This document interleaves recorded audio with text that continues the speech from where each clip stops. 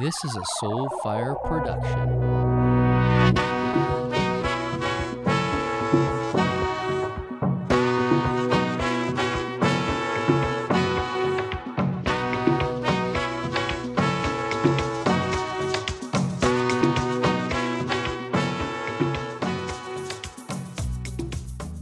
Welcome to The Great Unlearn. Join me, your host, Cal, as we dive deep into understanding and undoing the programming within us. Let's find your inner truth for a life with newfound purpose and freedom. Get ready to question it all in The Great Unlearn.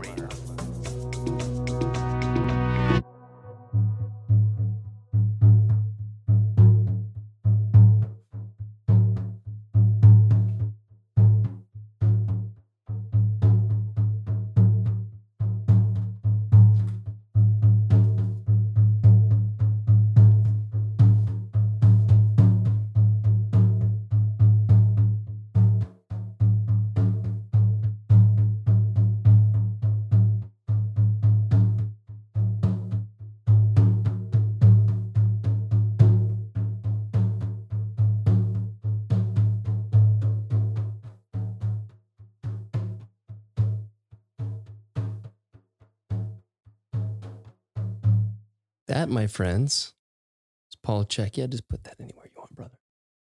Welcome.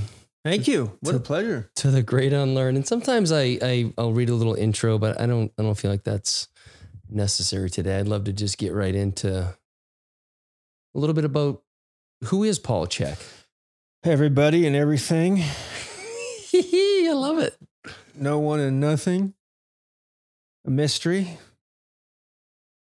A holistic health practitioner. Yeah.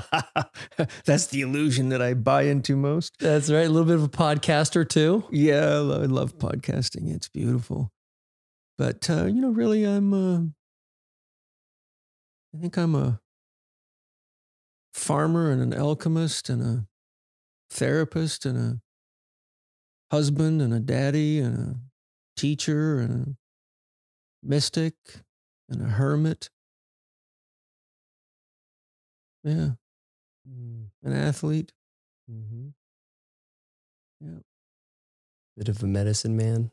I'm a medicine man and a spirit guide. And in tarot, I'm the archetype of the emperor as my soul path and the fool is my personality path. So what's that mean exactly? Well, the emperor rules the four elements, earth, water, fire, and air, and is the master of creating in the external world, like the world we're in.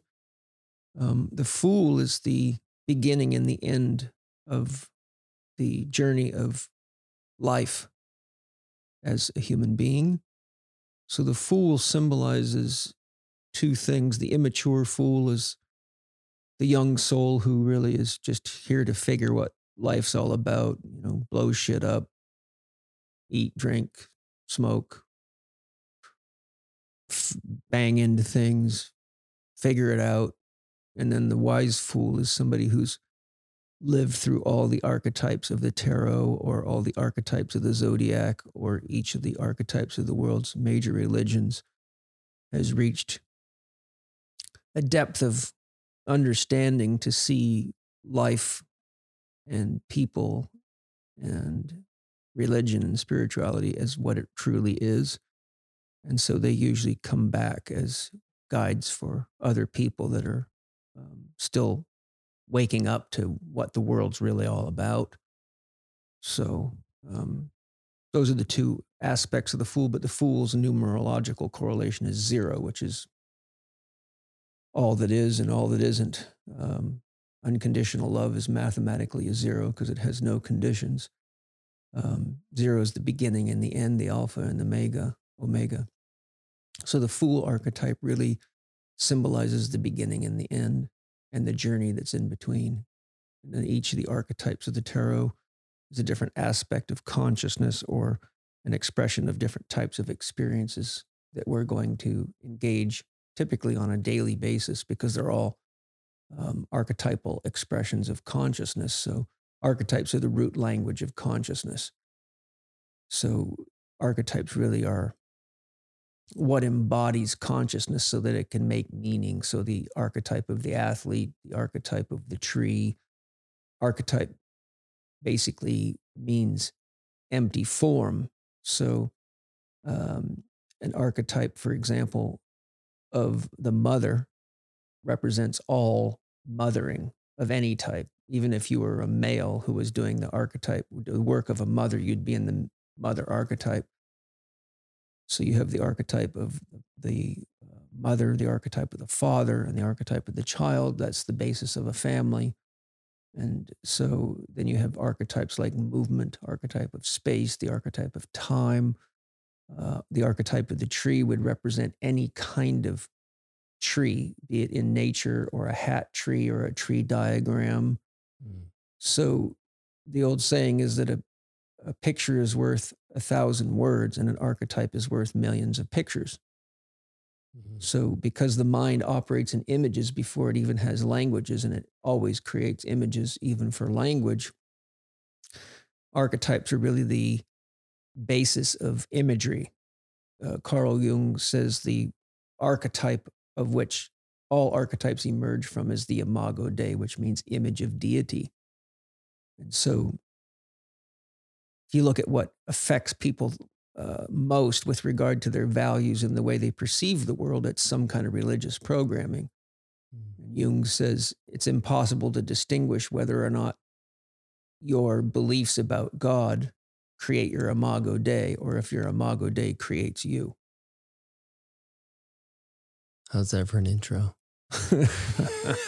Archetypal. Well, there's a lot that came to mind for me. One of the, I don't think I shared this with you, but we were talking about how the name of the podcast is The Great Unlearned, but the very first name was Working In. Yeah. Wow. Cool. Yeah. Well, I know that name.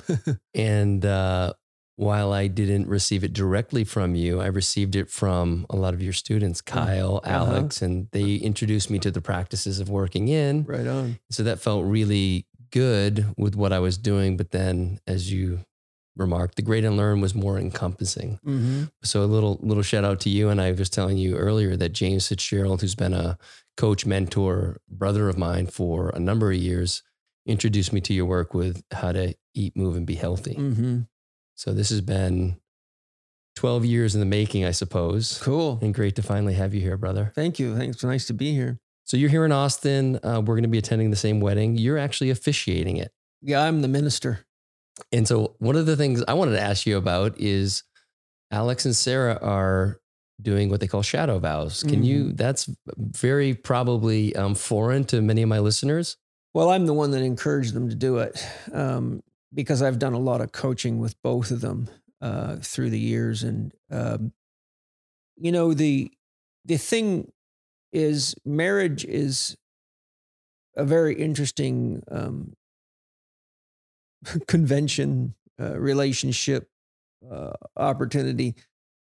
And there's a lot of challenges because the Christian belief, as is other religions, is once you get married, till death do you part. You never, that's it. And so the conundrum of all that is that the average marriage only lasts 2.5 years in the world today, and the average person is married 3 times in their lifetime. So what that tells you is that the whole convention of till death do you part really only means till death of the relationship.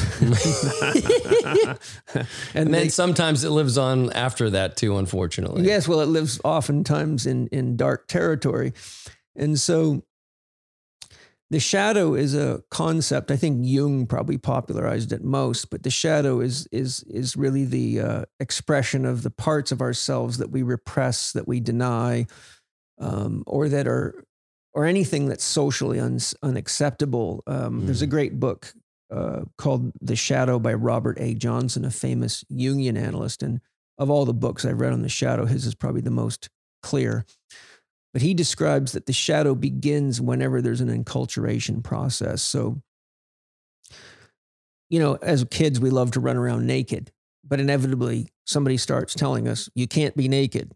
That's right. And you can't touch your penis or your vagina or whatever, all the things that we naturally, instinctually do, just without any programming in the way, turn out to be taboos in most cultures.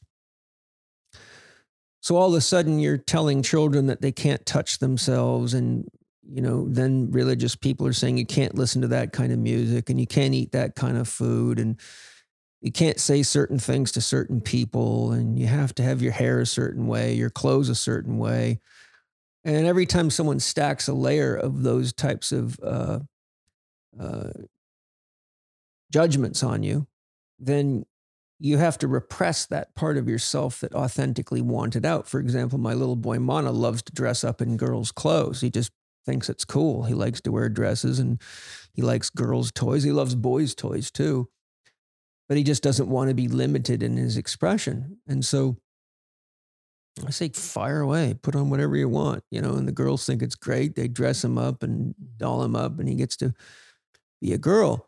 Now, a lot of men would immediately be telling their 4-year-old, don't be a pussy and don't be foolish or any other combination of terms to make the child feel bad about himself for doing that. Mm-hmm. So that would immediately create a field of repression. So, if my little boy wants to play with his penis, we just say, go ahead, it's yours. Have fun, That's what it's for. Yes. Better learn how to use it now. Yeah. Because I don't want him to develop more shadow than is healthy, because that shadow, as I will explain, becomes a real problem. So when we're, put in situations like being in church and told that God loves you and God is love, but God will burn you in hell for doing this or doing that, or any of the things you're being told not to do, which turn out to be against your natural instincts. We end up really being in a situation where things are not logical for us. And for a child, that's very, very confusing because they can't make meaning out of it. How do you make meaning out of the highest form of love is God, but God will burn you in hell and make your life really frickin' miserable for doing things that seem completely natural to you, like singing and dancing and listening to music you like and creating art that you love, but apparently is against the rules of the church or whatever. And the list of thou shalt nots is extremely long. So what we find is, even as early as being a young child, there's certain things we can do in our bedroom when no one's looking, or certain ways we can act out in the forest when no one's around. But then we have to have a very careful, sharp memory as to who am I when grandma's here? Who am I when mom's around? What do I get away with dad? And what do I have to keep secret from mom? And who do I have to be at school? Who do I have to be to get good grades? So you start seeing that this poor little being is mentally taxed with all this filtration of persona. And each persona is like a mask that acts as an illusion that projects something to the person we're wearing the mask for to try to fit in, but it also is blocking the truth of who we really are. And so the more we block the truth of who we really are, the more of a shadow we develop, because those truths are often qualities of the soul or qualities of our instinctual drives, such as the need for sexual connection or the need for food or the need for movement or the need for breath. Jung would describe love as an instinct, the need for connection, love, the need for creativity. And so when we block our instincts and our natural drives, that doesn't mean they're not there. It just means they're having a really hard time finding a way out, because it turns out that most of the things that are unacceptable in many cultures and religious families are very directly opposed to our natural instincts. Yes. To create and to express ourselves. So the more you segregate aspects of your true self, the more those aspects of yourself get projected. So if you are naturally oriented to the same sex, but you're in a heterosexual culture or in a religious family where that is very frowned upon, then you have to somehow figure out how to deny that part of yourself, because the cost of getting found out could be extreme. And so what happens is that aspect of the shadow is projected out as resent toward anybody else that's living their truth. So when you see someone else having a same-sex relationship and really in love, it makes you very angry. But the ego doesn't realize that the anger is not at the person or the people you're seeing, it's at itself, because it's not brave enough to be who it really is for fear of losing connection to mom, dad, family, friends, culture. Because if you're not developed enough, you're not at an adult level of maturation, then you need these other relationships to make it in the world, because the world's a very big place for someone that's not an adult yet. So what happens is you project your own anger onto other people, and whatever that situation may be, and whatever the aspect of yourself that's being denied, be it sex, art, creativity, clothing, which job you've chosen, et cetera, et cetera, et cetera. Does this go along the lines of the if you spot it, you got it idea? Yes, yeah. It also goes along the lines of, it's important to remember whenever you're pointing a finger at someone else, there's three pointing back at you. Yeah. So the shadow projects its pain outward, because to deal with it authentically, you run the risk of healing enough to then start dancing naked in the rain in front of your house and getting put in jail by your neighbors reporting you. So it takes quite a lot of spiritual courage to truly authentically be yourself, because it comes at risk of separation from family, friends, criticism, denial, judgment. You know, in my own life, I've been constantly labeled everything from a cult leader to a hippie to a fool to, you know, just the judgments have just rolled in throughout my whole career. Fortunately, I trust my own life experience and knowledge, and I have a strong sense of connection to my own soul, so I don't really need other people's approval, and I don't share things publicly until I've worked with them a fair bit, to the degree that I don't feel like I'm misleading anybody by sharing things. Wouldn't you say, Paul, too, that would you assert that when I'm triggered by something, rather than judge myself for being triggered and I should quote unquote be better than that, that's information for me that this is something that's unsettled in me, unresolved, and then to work with what it is about someone on social media or someone who says something or the way they're living, it's an opportunity for me to look at that, get away from the judgment of them and then of myself for not handling it quote unquote better. We're all like, this is a tough game, this human existence. So how do you work with that? Well, first of all, I call that a catalyst. Okay, so any judgment that separates you from another person, place, or thing is an illusion that you're creating, because the truth of the universe and the truth of God is unity. So in Arnold Patton's Universal Principles, he says something quite beautiful. He says, anytime you create an illusion that is not in harmony with the laws of the universe, you must provide the energy to maintain the illusion yourself.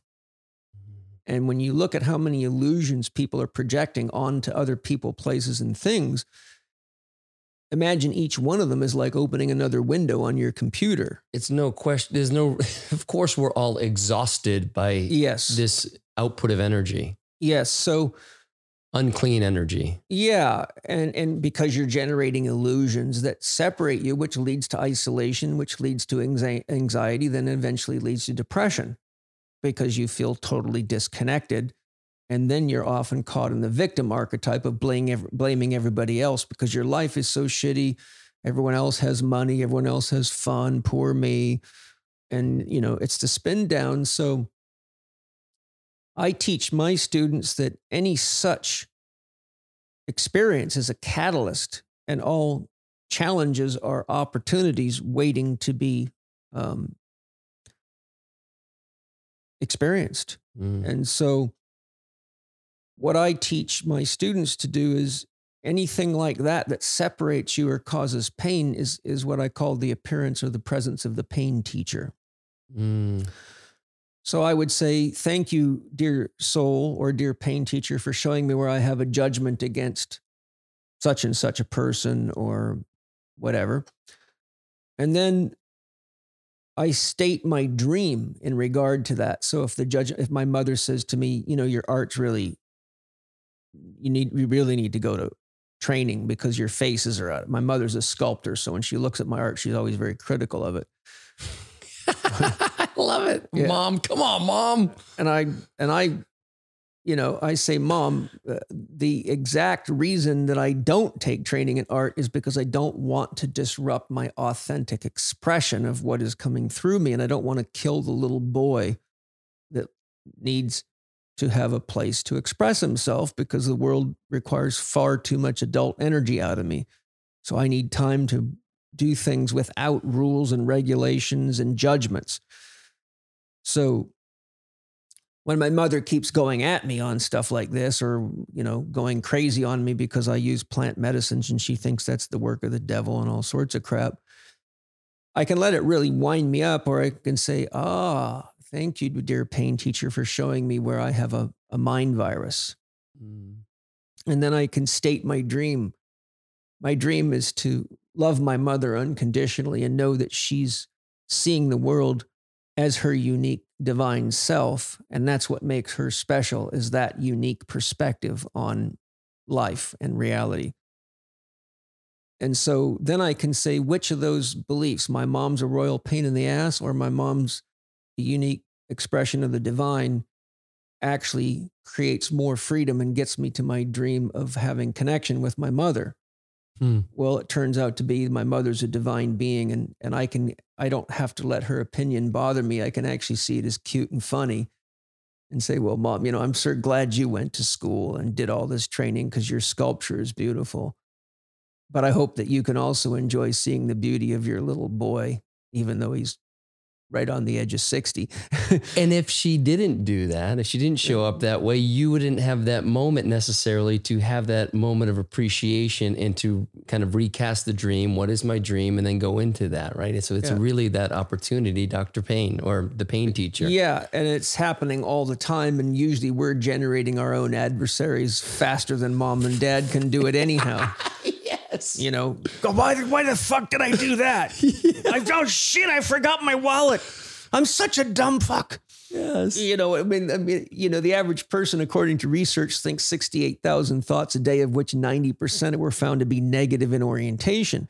So to say that there's catalysts hanging around is an understatement, right? Fertile ground. And, and nothing quickens consciousness like pain, physical, emotional, mental, or spiritual pain.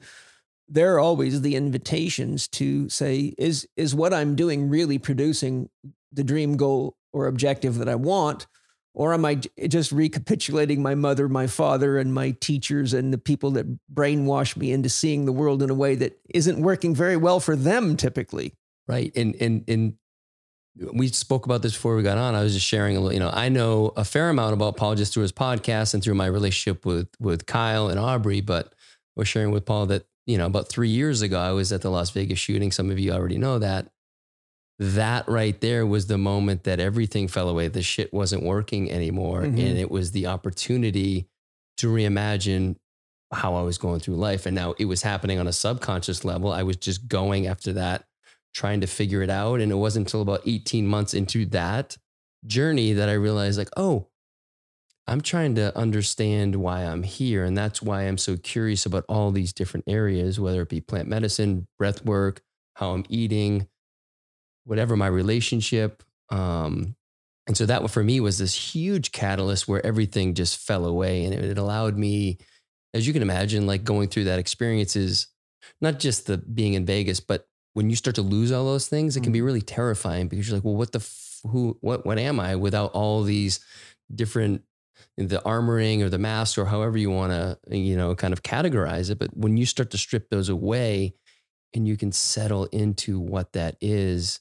it's very liberating. And then you can start to, as you said, what is that dream? How do I want to be? How do I want to show up? What's my soul's journey? So, Yeah, what's my authentic expression of myself? And it takes a lot of courage to do that, because hardly anybody in our culture is expressing their authentic self, because it comes at great cost. You know, Osho said, freedom is the most dangerous thing you'll ever experience in your life. And it's damn true.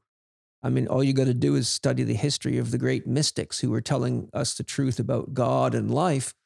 Most of them got crucified or just tortured to death. And there's a long, long list of them. It's a miracle to me that Rumi didn't just get tortured for the things he shared in his poetry.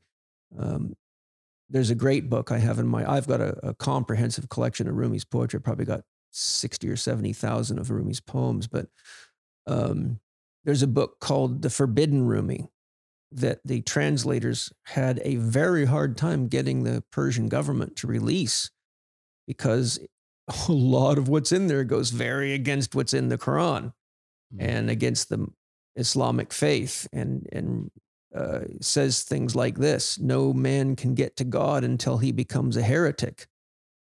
And what is Rumi saying? He's saying, as long as you're reading books and what other people wrote about God and memorizing that, you're not having an experience of God. You're having an experience of a bunch of symbols written on a piece of paper and imagining that it's God, but it's so far from the truth of God, it's unbelievable. And it's really a system to brainwash you into a way of living and relating that serves a very few, and often leads to lots of problems like world wars. And so Rumi is saying, to get to God, you must have a heretic, which means you need to be brave enough to develop your own intimate relationship with God and have your own experiences, and trust your inner guidance system to take you to the persons, places, things, time, at the right times and in the right places to have these experiences. But if your dream is to truly know the truth of yourself and God, you have to make that your guiding intention. And so why that's so important is because most people don't really know what the word intention means. If God is unconditional love, that means God is pure potential. Or said another way, God would be that which is the 0-point field in quantum physics, the source of all that is or can be. And as unconditional love or pure potential, it's the uncarved block that Michelangelo used to speak about. He would say, you know, my job wasn't to put David into the stone. It was to get everything out of the way so David could be expressed through the stone. And so when the uncarved block is completely naked and open to anything we want to do with it, then we need to have an intention. Once you have an intention, you put the two aspects of God, that which is empty of anything, yet full of everything. The empty is the yin, the dark, the feminine, the negative, and the yang is the masculine, the expression, or in David Bohm's term, yin is implicate, the enfolded or the seed. The idea, like a soul's essence, is enfolded until it's born. And the explicate is the unfolded yang expressive potential. So when the baby is born, it's into the explicate. So when you have an intention, you actually take potential and put it into tension. And now there is a line of flow of energy and information that allows you to use pure potential for manifestation. So intention and awareness coupled together with action produce manifestation.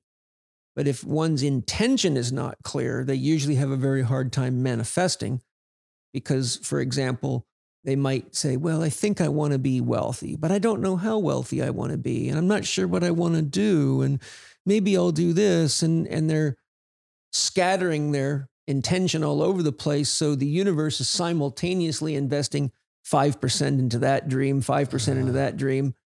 So the analogy I give my students is if you put 4 20-pound turkeys in an oven and come back 4 hours later, you'll have 4 25% cooked turkeys. But if you put one in there and your intention is to have dinner ready in 4 hours, that intention will be manifest. So when we use intention properly, we have to clearly embrace and be 100% invested in with our body, mind, heart, and soul.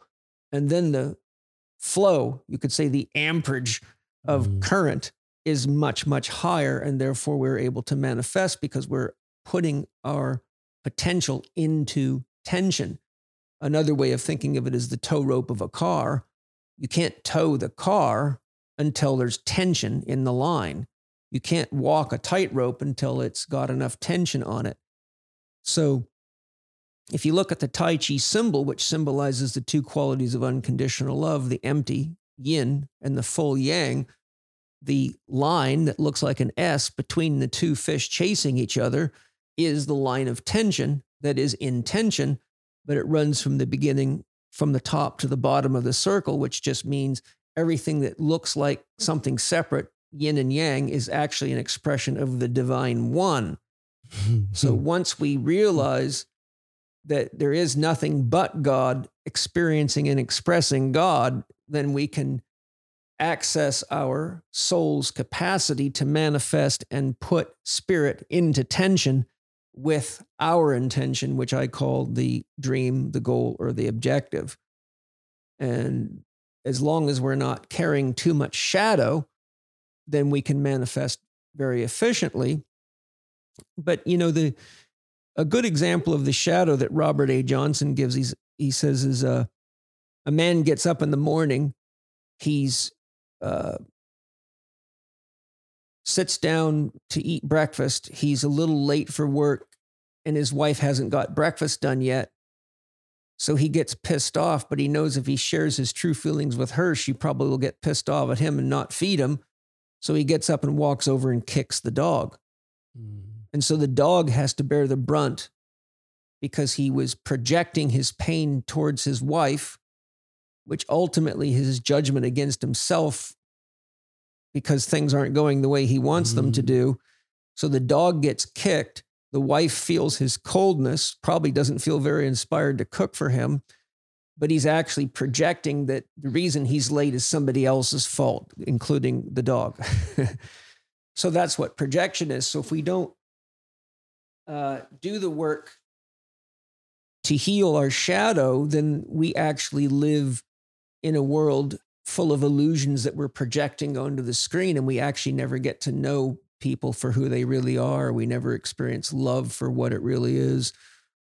We don't manifest to our potential, and we tend to kick everybody else's dog. In other words, we don't realize that the people that we're upset at are the people that are brave enough to live the way we wish we were brave enough to live. And so instead of celebrating their authenticity, we criticize and judge the very people that inspire us the most without realizing what's really going on. So that's sort of the nature of the shadow and why being aware of the shadow is so critical, because if you don't do the work to heal it, then you keep attracting yourself to yourself indefinitely. So you will like attracts like and opposites attract. So you attract people just like you, but you also attract people with opposite viewpoints and values to you as well. A male attracts a female typically. North pole of a magnet attracts a south pole.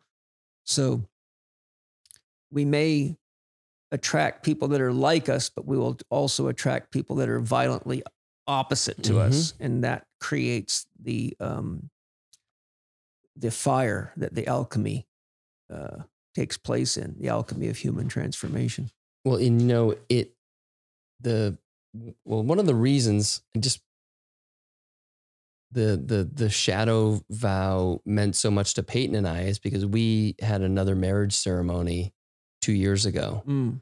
And it was down in Merida, Mexico. So down in the Yucatan, and it was a Mayan ceremony. As you can imagine, there was a lot of the ceremony was around communing with the shadow and looking into the black obsidian and owning it and forgiving ourselves and one another for anything that had happened and will happen, but that we are here to commune with the shadow and not try to outrun it, which I think is what you're talking about. A lot of us see it and are afraid of it and like, that's not me. And the more you say it's not me, the more it becomes you. Well, the less you the less awareness you give it, the more power it exerts over you. So it's psychic energy, it's real, and we embody that energy. So our anger towards gay people, our anger towards Donald Trump, our anger towards COVID, whatever it might be, we actually embody the energy of the shadow. And the more polarized it is, i.e., the more you resent or hate or dislike something, the more energy there is. So if you don't actually engage it because it's real, it starts trying to control you. It actually becomes a form of artificial intelligence, and it is perceived by the uninitiated as their authentic view of reality, not realizing it's really an illusion. And so by engaging the shadow and say, there's my resent for my mother. There's my frustration at people that disagree with my concepts of diet. Mm-hmm. There's my disgust towards Donald Trump and segregating people and acting like a Middle Ages king who doesn't realize he's taking us into the Dark Ages. So when I see something like that, I have to say, okay, where is that kind of domineering masculine energy within myself? And where might I also be doing that without being aware of it? Mm-hmm. And that can involve asking I have 2 wives, so I can say to the girls, am I trumping you and ignoring you and forcing my opinions on you, even when it's uncomfortable for you? And you are doing it because it's easier to do than to put up with me. So there's a way to investigate the shadow. But what happens is the more awareness you bring to the shadow, the more light you bring to it. Mm-hmm. And so as you engage it, you can say, so there's a technique I teach called name it, blame it, and tame it. I can recognize through my investigation when Donald Trump is living in me. Mm-hmm. And I can say, there's Donald Trump about to state his forceful opinion. And hand up. So then I can blame it and say, whenever Donald Trump's around, I feel overly masculine and I run the risk of disrespecting other people's opinions and other people's feelings. And I also run the risk of creating disharmony when my dream is really harmony in all my relationships. And then I tame it. Now that I see Donald's hanging around, I don't have to let that part of me run the show because the truth of myself lives in my heart, and the shadow of Donald Trump isn't really an expression of my heart. It's an expression of my fear or my resent towards others that may see the world differently than me. So that's the act of taming it. And so the more attention you put into the aspects of your shadow, the more illuminated they become. So what was in the unconscious acting itself out, Donald Trump going wild and you having no idea how Trump-like you are, is all of a sudden now within the scope of your conscious radar, your awareness. And each time you engage it, that shadow element has less and less charge on it because you're adding consciousness to it, and therefore it can't control you from the unconscious. And you cannot access something in your unconscious until you intentionally look for it, because by definition, it's unconscious. So only when you bring it up from the unconscious into the conscious can it now be objectified. And then your awareness of it becomes the subject and it becomes the object. So before there's enough space for you to actually see what's going on. And you can circumscribe it. You can say, there's the Donald Trump of me and it's different than my mother, or it's very much like my mother. Or as it turns out, there's the Donald Trump of me and it's very different than the shaman in me. And the shaman's much more of a healthy personality to express.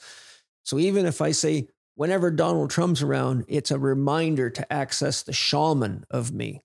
Yeah, and for me, when that stuff comes up, and I know you've spoken about self-love ad nauseum, but I'd love for you to share with us a little bit about what, again, for me, when I'm having judgments about someone or not acting in a way that I'm proud of, it's because I'm not feeling okay with me. And so there's that projection. And so I know that I need to figure out what are the practices that I need to sit with that can get me back into feeling okay or being in love with who I am at that soul level. And Paul's going to go pee, so we're going to pause. Unless you want to come with me. So we're back and we enjoyed some, well, I'm going to have Paul explain what we just enjoyed. We did some Rendezvous, which is a Native American style tobacco with a little northern shag, which is a nice clean tobacco with some, I think I put Holy Man herb mix in there with a few drops of water, vaporized at 428 degrees. And so there's no fire, of course. It's just the water vapor out of the plant. So you get a fraction of the nicotine, but you get a nice experience of the spirits of the plants and the tobaccos. And I love tobacco because it's really supportive of cognition. It does very much the same as caffeine. It helps linearize thinking. So the herbs sort of give me the support of whatever the energy of the herb is. So mint would be cooling, or marijuana would be a herb that flowers your consciousness and takes you into many, many dimensions at once. So if you were trying to smoke marijuana while you were doing a podcast, you'd find that it was just going all over the place. But tobacco, if you mix tobacco with it, then you get the best of both worlds. You can get all the creativity of the many worlds, but you can bring it down into linear thought. So this is sort of the alchemy of herbs and flower. I use flower essences, essential oils, herbs, mineral essences, or gem essences, because I can then choose the plants, the gems, the flower essences, or the essential oils to create exactly the internal state that will support whether it's meditation or creative writing or technical writing or energizing me to lift weights or lift stones or whatever it is. You know, it's sort of like a painter works with paints. Yeah, I was gonna say. So when do you generally sit down with the volcano and have this experience? I start my day with my prayers. I use smoke, like the vapor as a medicine man uses a peace pipe. So I use that as a means of channeling prana. And then I just use it whenever I feel like I need a break to get away from the computer or just clear my head, or if I'm doing like meditation because I'm putting an outline for a new course or an article together. I just find it very soothing to the mental body, and it helps me focus. And so I sort of use it in many, many ways. It's just when I turned 50, I went through a very intense midlife crisis that took me 3 years to heal from. One of my promises to myself is I wasn't going to work anymore, particularly coaching and teaching, unless I could make it fun for myself, because I had fallen into the trap of trying to save the world. And you know, one of the burdens of knowledge is that you can see what's going on, and it drives you crazy when you see how many people are being misled by so-called experts that really aren't very expert. We're going to get into that in a minute. Cool. So I pretty much exhausted myself traveling the world for 25 years, teaching all over and constantly coaching clients and building new programs and living in airplanes and hotel rooms. And, you know, with all the Tai Chi and skills I have, I reached the point where I told my wife, if I go one step further, I'm actually living against the principles I teach. And that's the day I begin to ruin my own organization. So I said, even if the Institute goes broke, I have to take however much time it takes to heal and just trust the universe to guide me, because I refuse to be somebody different on stage than who I really am. So it did cause a huge financial problem, and it came right at the time we went through the 2008 stock market crash. Oof. So I ended up getting about $750,000 in debt, having to fire half of my instructors that weren't actually helping the Institute, but were a problem, and then doubling my teaching demand and traveling constantly. So I really pushed myself into exhaustion, rescued the Institute, and then started taking Fridays off and cutting my client work back to just enough to pay the bills so that I could do a lot more inner healing work. And so being a medicine man and spirit guide, that included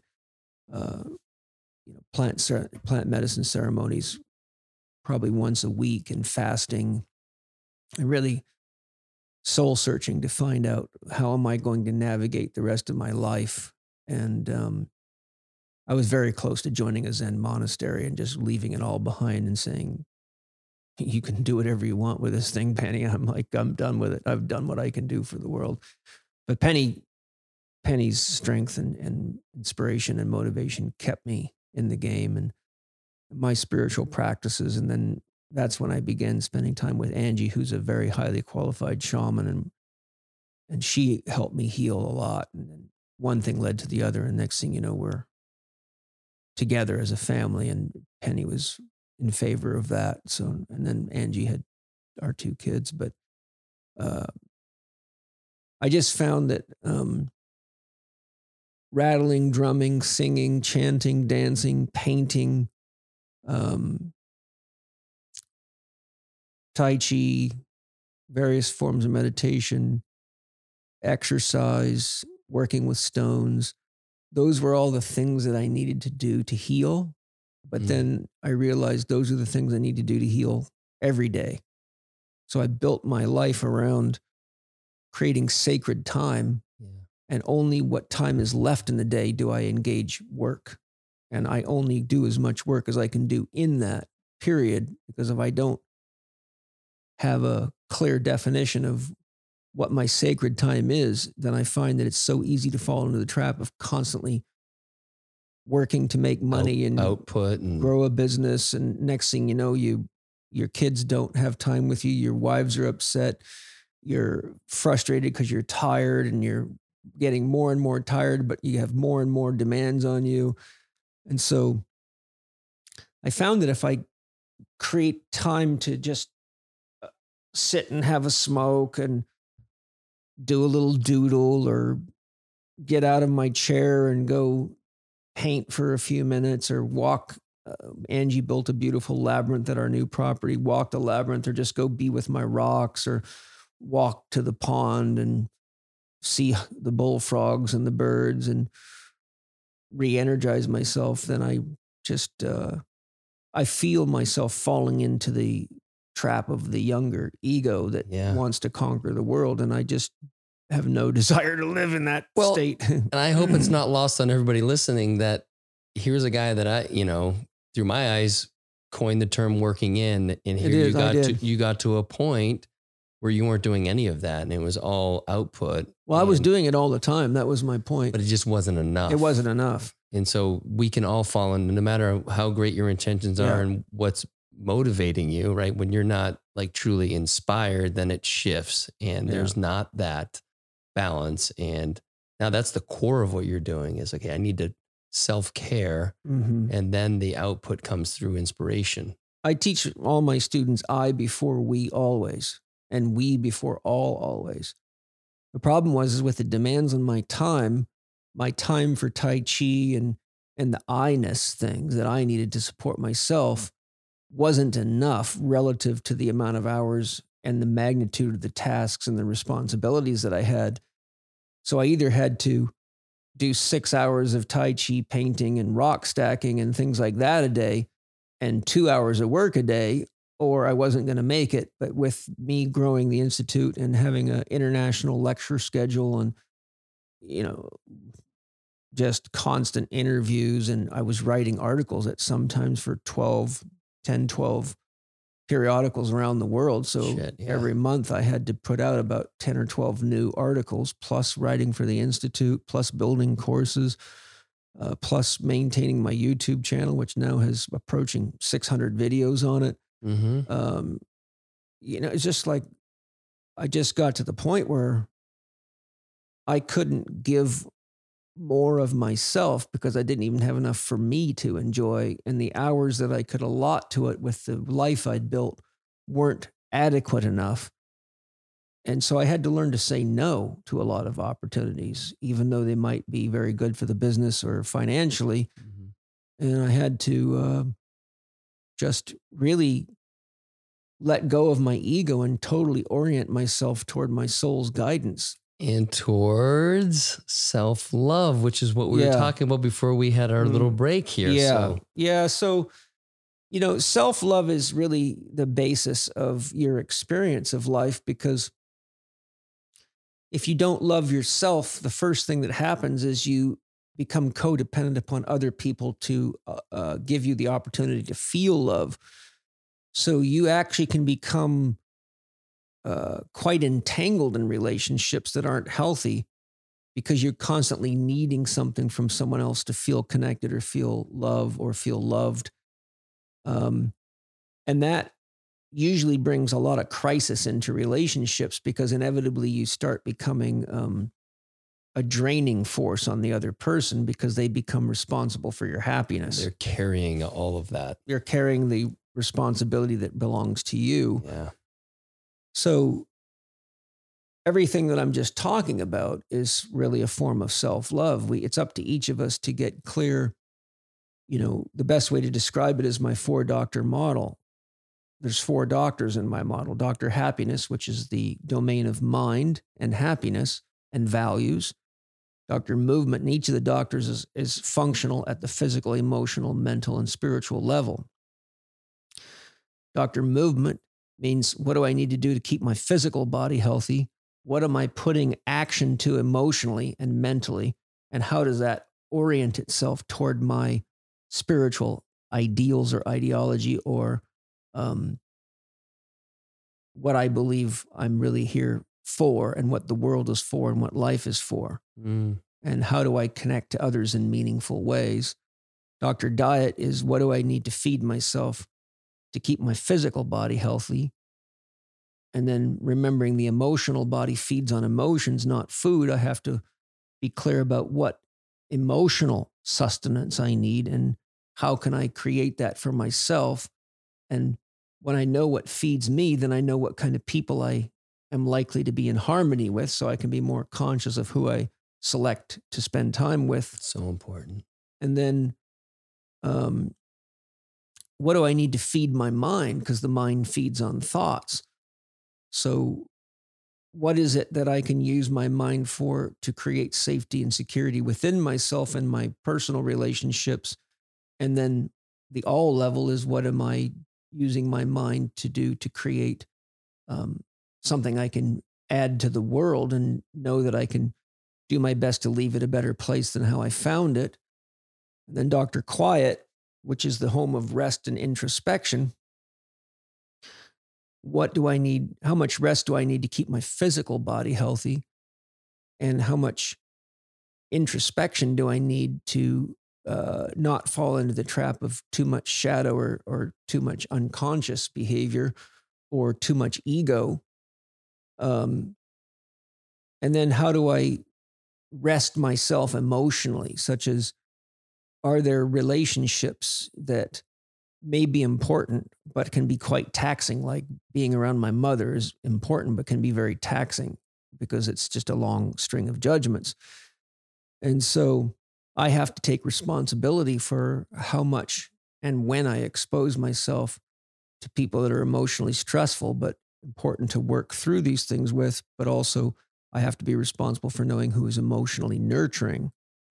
And then I also have to know when to rest from the constant pursuit of higher ideals and ideas, because that can be a very powerful addiction. And so I have to make decisions about, what am I going to study? How much am I going to study? How much weight am I putting on this study? And what am I studying for? And is it dream affirmative, or is it just to try to cover up some fear I have about not knowing things? So those 4 doctors, happiness, quiet, diet, and movement, are the absolute essentials of any living philosophy, because you cannot be a healthy person with 3 doctors. You can't, for example, know what is happy making for you and have good values on movement, diet, and happiness, but ignore rest, or you'll burn out. You can have a good amount of rest, a happy mindset, and adequate movement, but be confused about food and make yourself sick and create a dysfunction emotionally and mentally through being unconscious about what you're feeding your body. So for a person to really have sustainable well-being, there has to be a degree of awareness and discernment within those 4 categories, or you will spend a lot of money on doctors and therapists until the pain reaches the point that you wake up to the fact that you need to find someone to teach you what's missing in your life. So Dr. Happiness is really the home of getting clear on what is happy making for you specifically. And I've mentioned several things that are happy making for me. And then Dr. Happy is in charge of having values, because your yes has no value until you learn to say no. If you just say yes to everyone, you're quickly someone's doormat. Yes. You'll be doing everything from the dishes to closing up the store late to working overtime, and you'll start resenting everyone, not realizing it's you that's choosing to do that. So we have to have values to guide our use of consciousness and our life force energy, or we just end up in a quagmire and aren't really clear about how we got there. So to love yourself really means I have to take responsibility for deciding what makes me happy each day and building time into my schedule to do that. Which is what you've done. Yeah.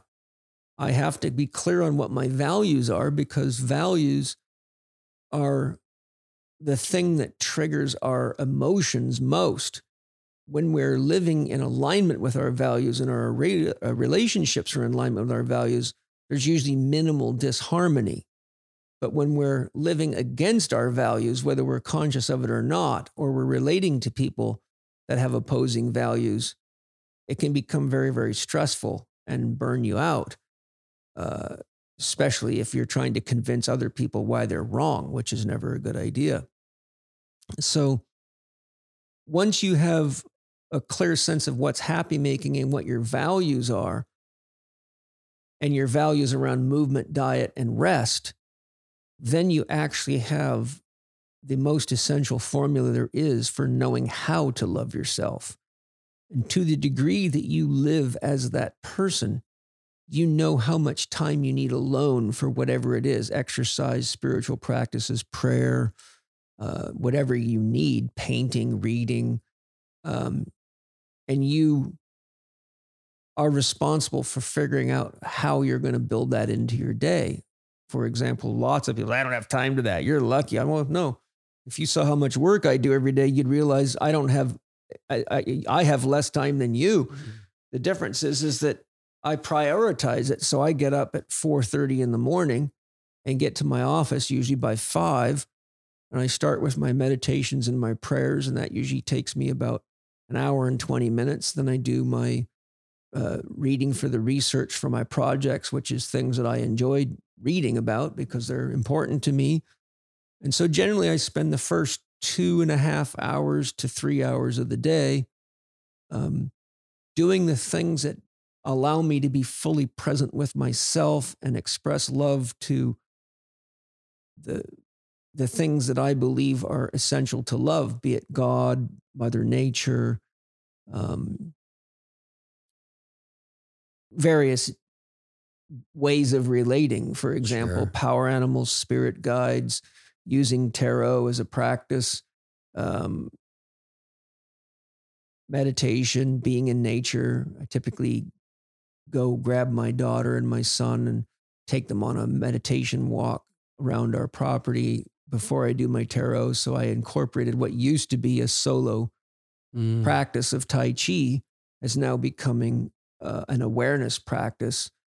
And so I had to find ways to incorporate my children into my meditative practice, my self time, so that I could actually take my skill level to the next level. It's easy to meditate and do Tai Chi all alone. Sure. But the next level of growth and development is to make it a practice that you do throughout the day so that you can bring it into the world at the we or the all level and exemplify it as a higher level of practice.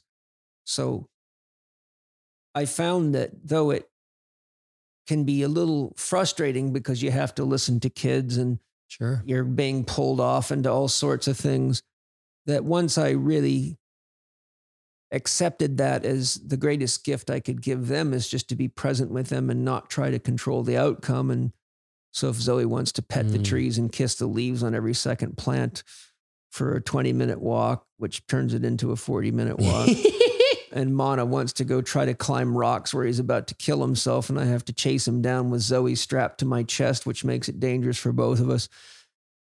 Instead of letting it wind me up, I just say, okay, this is the catalyst that I get to work with this morning, and how can I stay in the state of mind that I would love them to emulate?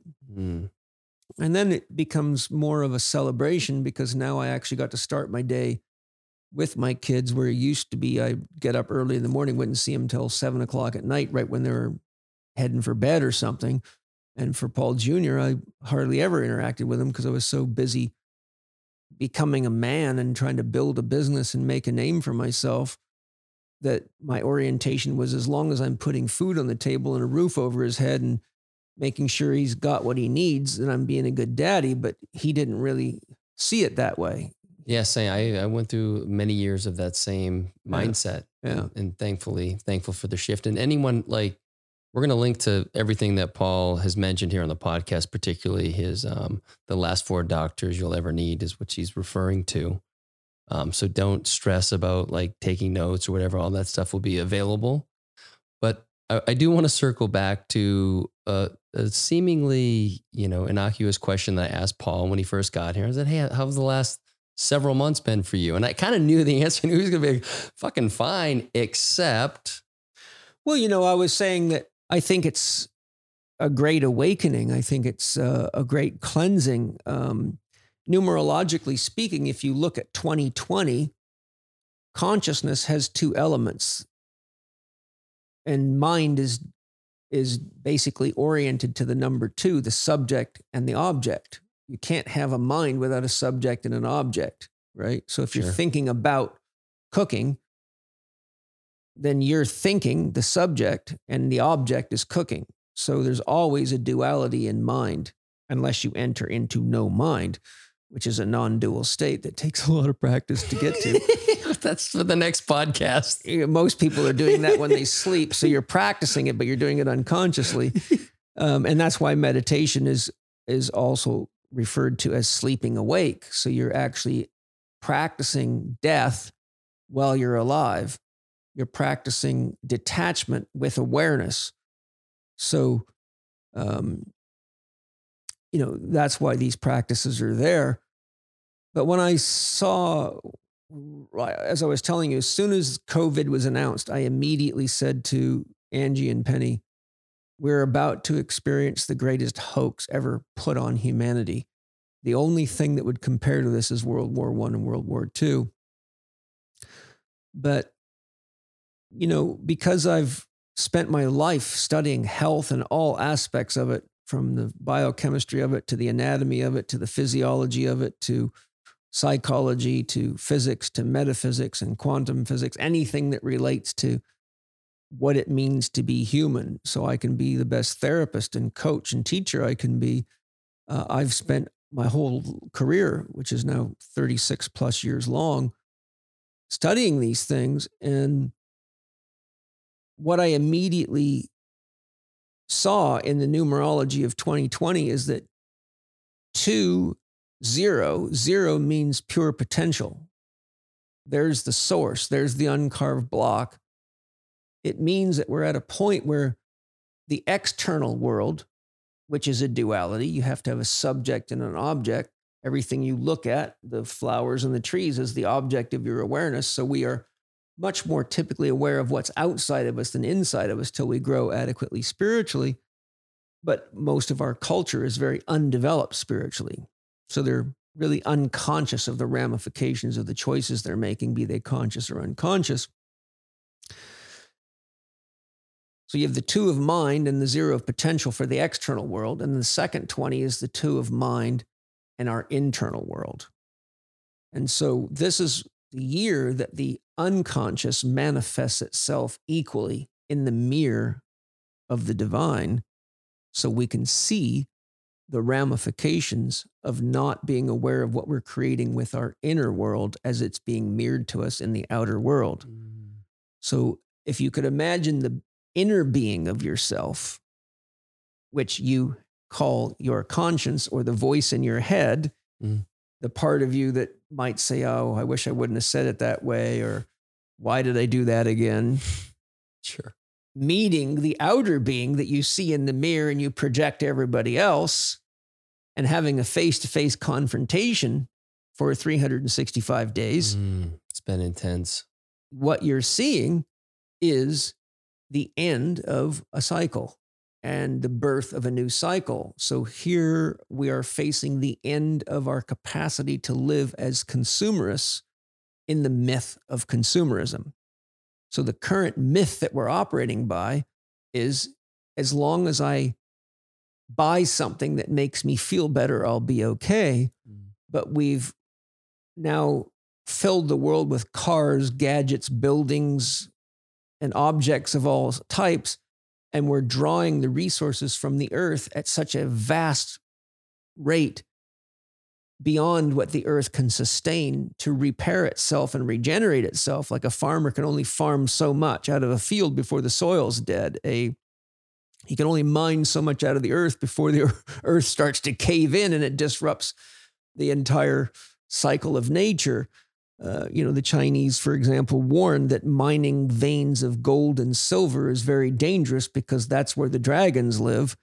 And when you do that, you upset the dragons and the earth reacts very violently.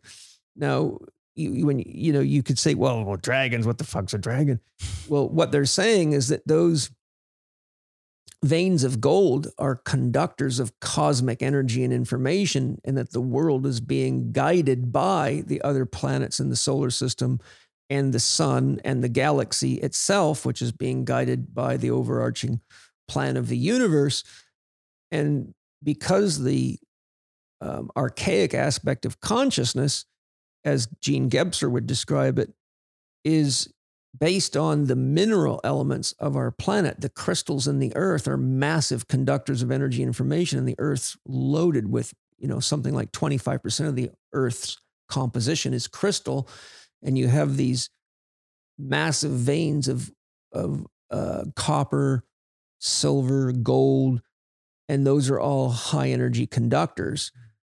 So what the Chinese were saying thousands of years ago is, if you disrupt the Earth's internal system of communicating with the sun and the cosmos, it will have dangerous ramifications on the Earth, because the Earth's only way to survive as a living organism is to make adjustments, just like an immune system has to make adjustments if you're being invaded by a parasitic organism.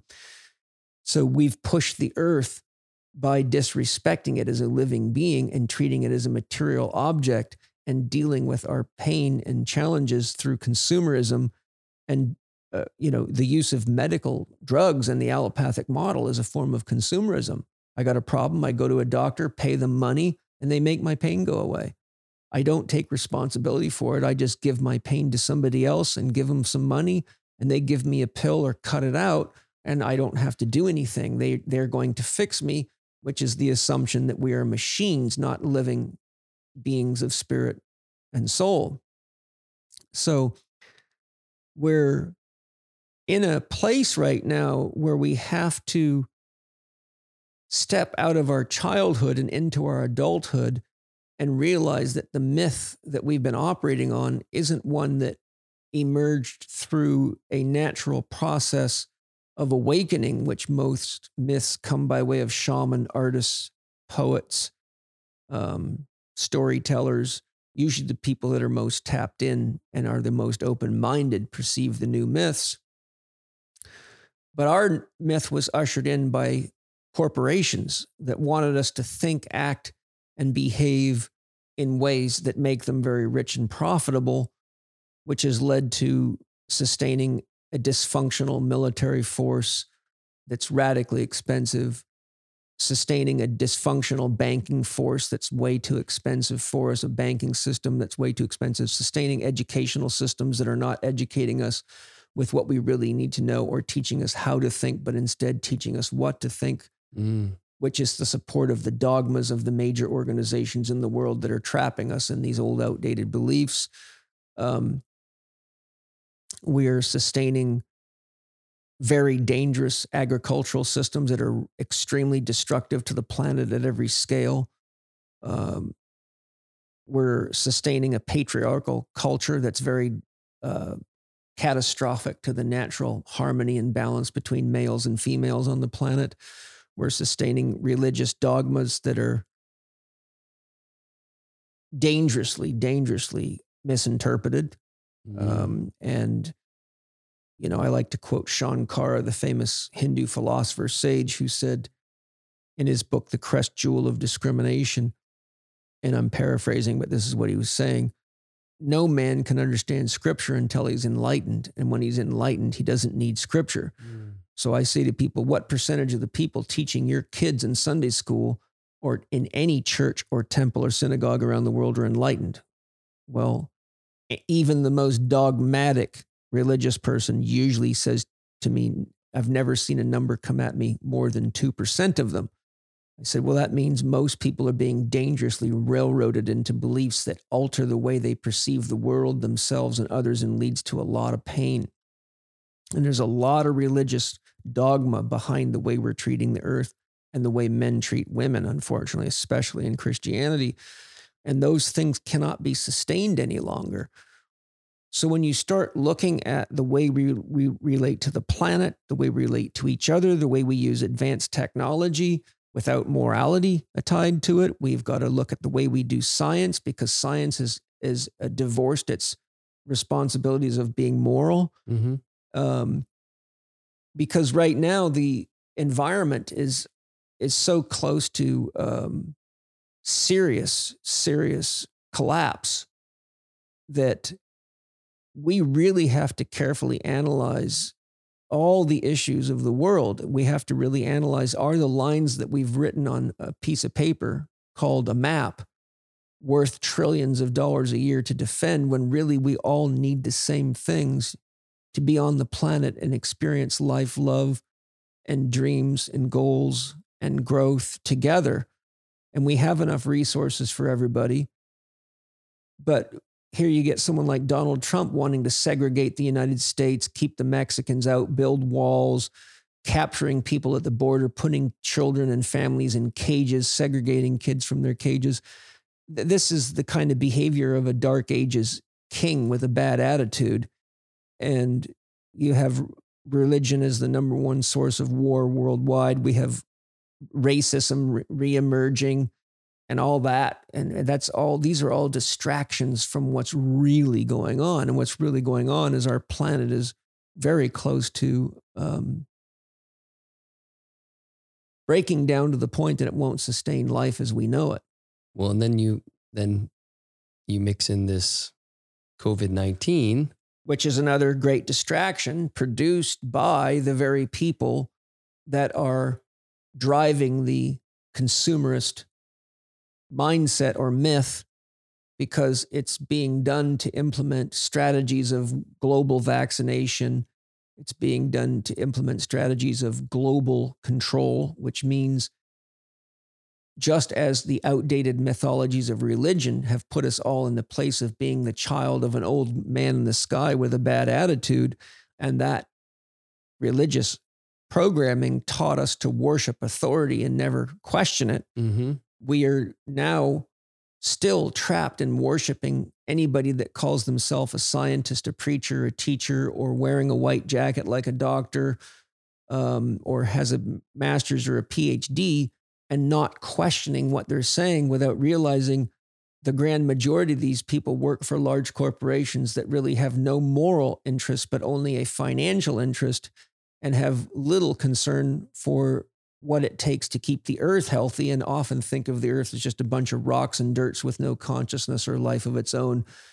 And also have this Christian underpinning of we're all fallen sinners, and that the earth is just a place where we go to toil in the thorns until we repent and take Jesus as our savior, and then we'll get to live happily ever after in heaven. So who gives a shit about the earth? We're getting out of here anyhow. Mm. So people treat the earth like a rental car that they can just beat the shit out of and return and pretend it was somebody else's fault that it got all banged up and play that kind of game. So COVID really gave us exposure to how badly our constitutional rights are being taken from us, how bad our freedom of speech is being manipulated, how much diversity is being taken away from our capacity to share our thoughts, feelings, and emotions publicly. Huge. To how dangerous people with lots of money like Bill Gates are, that are now showing you that if you have enough money, then you can become the king of the medical system, the justice system, and the media systems all at once without any qualifications and even a bad track record. And look at, we voted a criminal as president. Donald Trump's history is not pretty. And so when you start seeing who we are believing and worshiping, you can see that we're going through an initiation process where we must become adults and stop using words like I have to and replace them with I choose to, and accept responsibility for the fact that when our government or any government is raping and pillaging other countries in the name of false flags, pretending that there's real threats like Saddam Hussein, etc., when really we're there just to steal their resources, which, you know, is a long, long story of the history of war. And the military industrial complex is one of the richest industries in the world. And interestingly, the Vatican's the richest corporation in the world. So it turns out that organized corporate religion is actually the most profitable way to brainwash people and get them to give up their money and their belongings and their souls. So when you start looking at what the agenda is, the agenda actually looks like this. He who has the gold rules. And we can use your phones, and we can use your televisions and your radios and your magazines and your newspapers to craft a coherent message that repeats the same falsities long enough that you actually begin to believe they're true. And we can lock you in your airports and lock you in your homes, and we can force you to follow the guidelines that we at Facebook, Google, and the Bill and Melinda Gates Foundation and a couple others deem that you must follow, because we have been able to pay off judges and the most important health officials in the world and anybody else we want to buy, so that we can actually create our own laws and our own ways of doing business and turn every one of you into little chickens in a cage that are profitable. And ultimately, we can even determine when we slaughter you and get rid of you. And there's many, many more interesting facets to it. So we have, in my opinion, as a collective, called this into existence so that we can become aware of what we've been unconscious of by acting like children who just trust that the people with the white coats and the PhDs and the big money are always looking out for our best interests. So what's the, again, you know, we never try to be doom and gloom. So what's the way out of this, Paul? Like how do you see this playing out? What can you share with everyone that's like, look, this is what's happening. Like objectively, this is what's happening, but this is, you know, and we talked about Mickey Willis's pandemic indoctrination and the work that he's doing. There are ways to move forward through this. This is the Great Awakening, as you said. Well, the first thing to do is look at how you behaved when you were locked in your house and in your yard and having to spend time with the people you say you love. And what did we see? Massive social unrest, massive domestic violence, and rapid escalation in the rates of suicide, and people having a very, very hard time with the very people that they're supposed to be having a healthy, loving relationship with. So what does that mean? We got a little taste of solitary confinement where we had time to meet our dragons within ourselves. We had time to see how fragile our lives are and how much we've relinquished our responsibilities for caring for the planet, feeding ourselves, and providing the things that are necessary to keep anybody safe and any family safe, be it power, shelter, safety, warmth, income. And we've allotted those responsibilities to corporations and other people. And we've realized that if we don't have some food growing in the backyard and access to water, and we don't have a savings account, and we don't do mature adult things that are necessary for survival in any environment, and if we don't take care of the planet, then nothing else matters.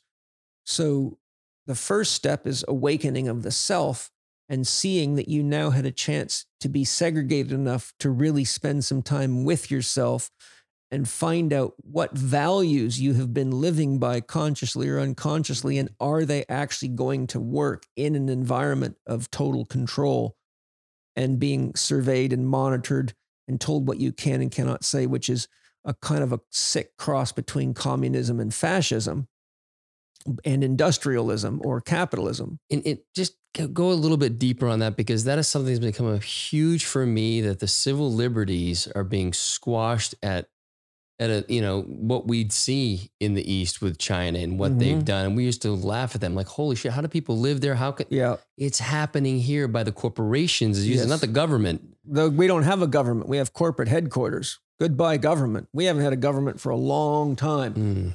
And anybody that tried to protect us from that, like JFK, quickly disappears, or Abraham Lincoln, or Martin Luther King trying to create equality for people.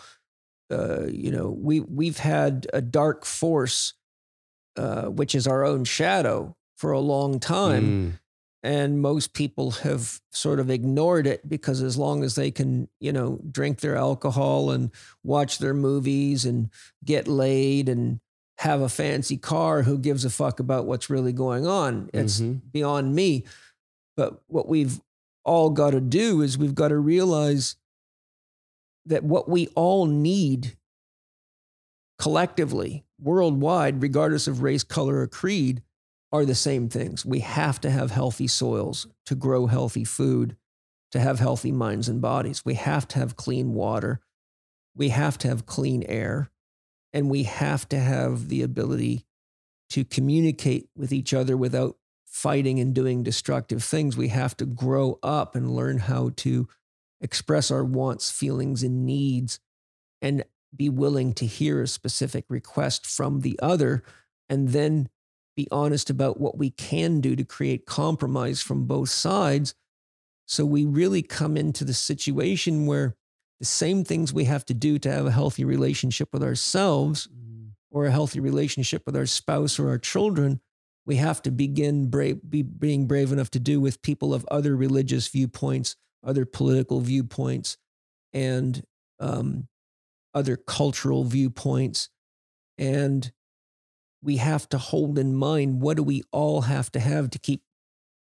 If you think of the world as a playground where we get to come and experience our dreams as souls and create what we want, well, to have a playground, you got to have a place that you can call a playground, and you got to have the equipment that goes in a playground, and you got to have some water there, and you got to have a place to poop and pee there. Well, we have to have a healthy enough earth, healthy enough water, a healthy enough atmosphere and environment that we're not having to play stupid games like Bill Gates putting aluminum all in the skies to try to cool the planet instead of addressing the real issue, or biotech corporations producing billions of robot bees instead of saying, what are we doing that's killing all the bees? An example is entomologists identified recently that there was an article, and the title of the article is "Armageddon May Be Near," and I can't remember the rest of the title. I have the article. I can share it with you if you email me when I'm at home. But an entomologist doing research noticed bug traffic was dropping way down, which concerned him deeply because bugs are the sex organs of this planet. And so he contacted entomologists all over the world and began to do coordinated studies for bug traffic. And they concluded that in the last 50 years, insect traffic worldwide has reduced 75%. And I sent that article to my father, who's got a degree in agriculture and is a very skilled farmer. And he said, we're up Schitt's Creek without a paddle. And he said to me, I don't know if you remember when you were a kid on the farm, but the mosquitoes would practically pick you up and carry you away. He said, I hardly ever see mosquitoes anywhere anymore. And the research shows clearly it's from herbicides, pesticides, rodenticides, and fungicides, farming chemicals that we're using, Roundup and things like that. We're destroying the entire fabric of Mother Nature's capacity to pollinate. Rudolf Steiner said in the late 1800s, early 1900s, there's only two things human life depends on, bees and trees. And when either of them reach a critical level, life as you know it will cease to exist. And we're right there. The bees are almost gone, and the trees, we're killing something like 2 million hectares of trees a day in the rainforest for corporate interests, right? Not even things that we need.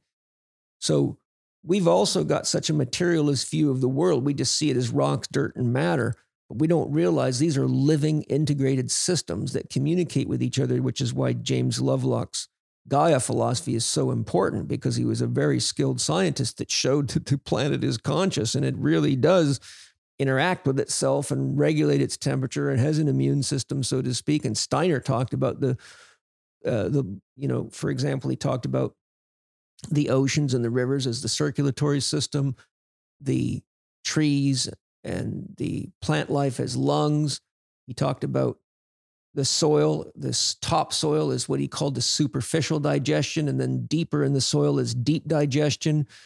So he actually showed how the earth actually has organs just like we do, and functions, and how we have to be conscious of what those organs do because our life depends upon them. So when it comes to what we can do, we can all get clear on what are the values that we need, not only for ourselves, but our unified values, such as the need to protect natural resources.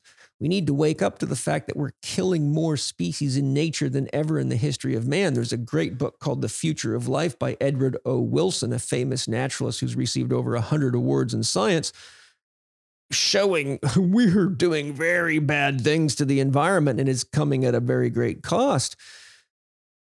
And if you study Steiner's work or the work of Zach Bush, MD, or Thomas Cowan and others, they all show that and Steiner was really probably the first one to describe this, that whenever an organism begins to die, it releases viruses into the environment that are actually information packets that attach to the other person's body and inform their cells of what the force of death is, whether it be toxicity or starvation. And those viruses are actually there to upregulate the genes of the living creatures in the environment so that they know how to make the alterations necessary to survive and create the alchemical transformation necessary to rehabilitate the environment so that everything doesn't die. First of all, viruses are dead. They're not living things. As Bruce Lipton says, a virus is like a flash drive that you plug into your computer and download information. But the virus is not going to infect the computer unless the information on the virus is incoherent with the software in the computer, which then it would be called a virus. So we're having a viral epidemic, which is tracked right back to the fact that it originated in one of the dirtiest places on the planet, Wuhan, China.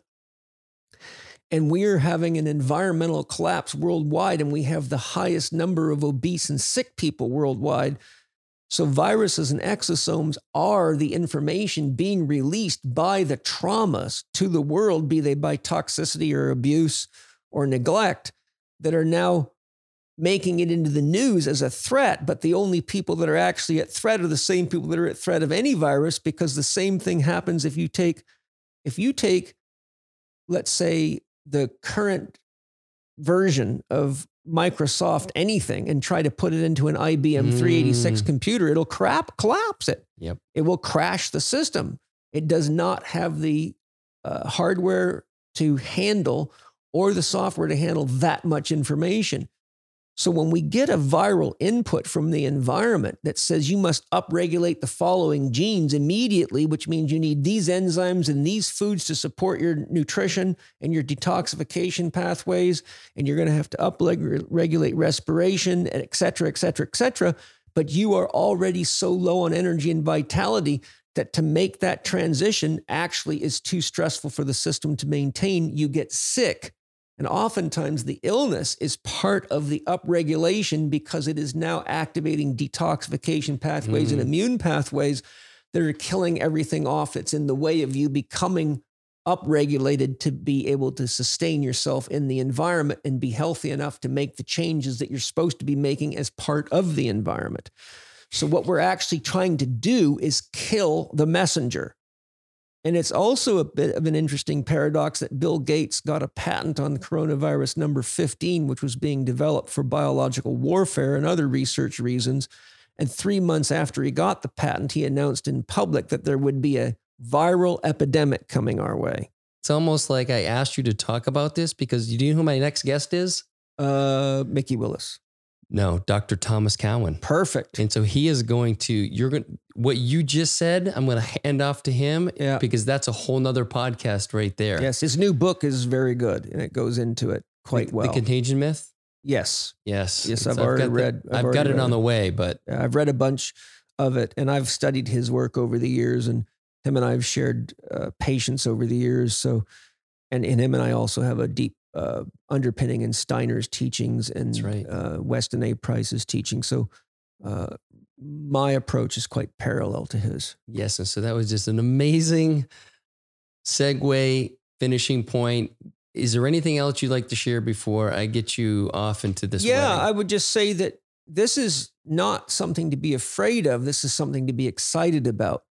This is the chance for us to really say, what do we want for our future and for our children and for each other and for nature? We now really have to stop this illusion that everything's just matter and animals are just things that are stupid that live in the nature and we don't need them. We've really got to embrace the whole of nature because that's the great chain of being that supports us. And our security is linked to the diversity of nature and the diversity of farming. And our psychological security is linked to the diversity that only comes through freedom of speech. Because if we keep repressing everybody, then we don't actually know what sort of ideas or mind viruses are in the environment. Therefore, we don't know how to react to them until it's way too late. So if you think, if you took your children to a new school and they only had one subject, would you be excited about that? Or would you say, wait a minute, I really like my children to get a more enhanced general education so they know how the world works. I want them to study social studies. I want them to know a little bit about agriculture, about science, about mathematics, about English, about other languages, about poetry. I don't want them to just have a left brain orientation. I want them to have some physical exercise, some home economics, because when you're young, you have to know enough about the world to navigate the world. But what's happening now, anybody with an opinion that goes against Google, Facebook, or Bill Gates, or any of the few multi-billionaires in the world, they're using artificial intelligence to scour this information 24/7 and knock out anything. So what's ultimately happening is the schoolyard of the world is becoming one in which there's less and less classes and more a system of indoctrinating you into a belief system that is financially profitable to a very few. But now we're becoming viscerally aware of that. It was salient before. Now it's obvious. So now is our chance to say, what does it really mean to be a citizen of the world? And what is it that I really need to at least sign a petition against? Should we really be giving the domain of our bodies away to people like Bill Gates that are not even qualified as a scientist or as a doctor or anything to do? And as people have been quoted as saying very intelligently, if he couldn't protect his computers against viruses, what makes you think we should trust him to protect us against them? That is a perfect finish right there. Have you read Madness of Crowds by Douglas Murray? No. Kyle recommended it to me. You'll love it. It's phenomenal. Yeah. It's along the lines of how our speech is being squashed. Yes. Significantly. We're in a myth transition, and myth transitions are historically well known to be challenging times.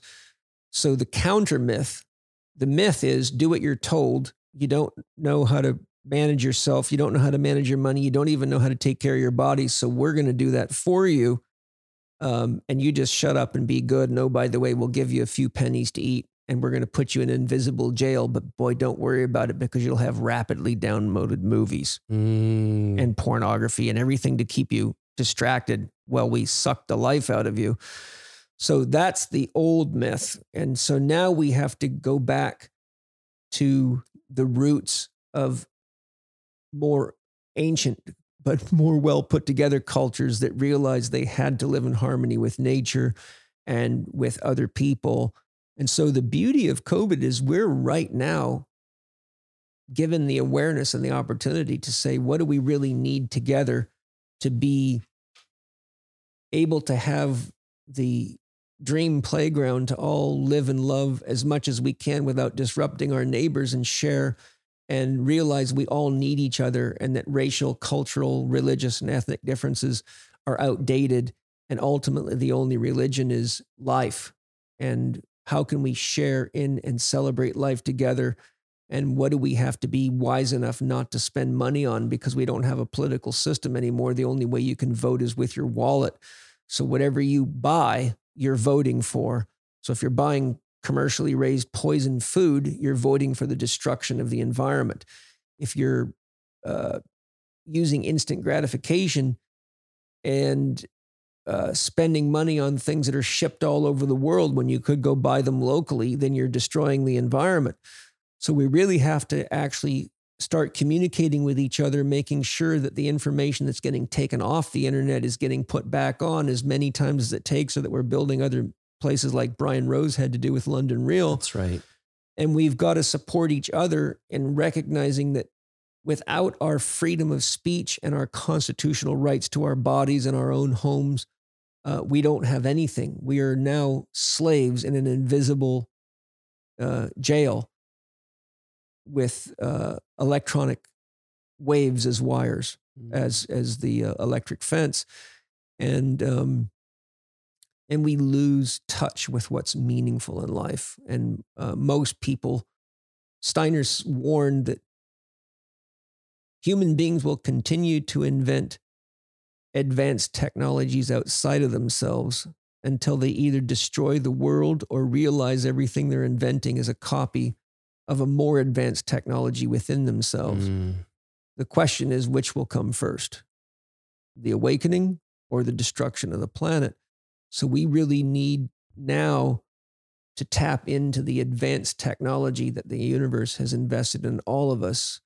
And the way you do that is you be honest about what allows me to maintain a sense of connection and love to myself, to my family, and to others. And those are the values, because when we realize what it takes for us to live, we need to fall back in love with nature and the planet. And we got to get rid of lines on paper and say, let's take all the money we're putting into the military and invest a lot of that into rehabilitating the world and using the military for creation instead of destruction, and create education systems that equip people with the knowledge to become part of the healing instead of progressive destruction in the name of profit. And it's a great time for an honest soul searching of what are the ways of living and believing that have not nurtured me up to this point, that I now realize through COVID, I've got to develop a deeper, more honest, loving relationship with myself so I can become a healthy part of a democracy. Welcome to the Great Awakening. Hopefully not destruction of 2020 through the heart, mind of my friend, my brother, Paul Chek. Thanks, brother. Thank you. Thank you very much. Nice to share with you. And thank you for the lovely smoke and music and beautiful environment you got here. Thanks, brother. I can't wait to do it again.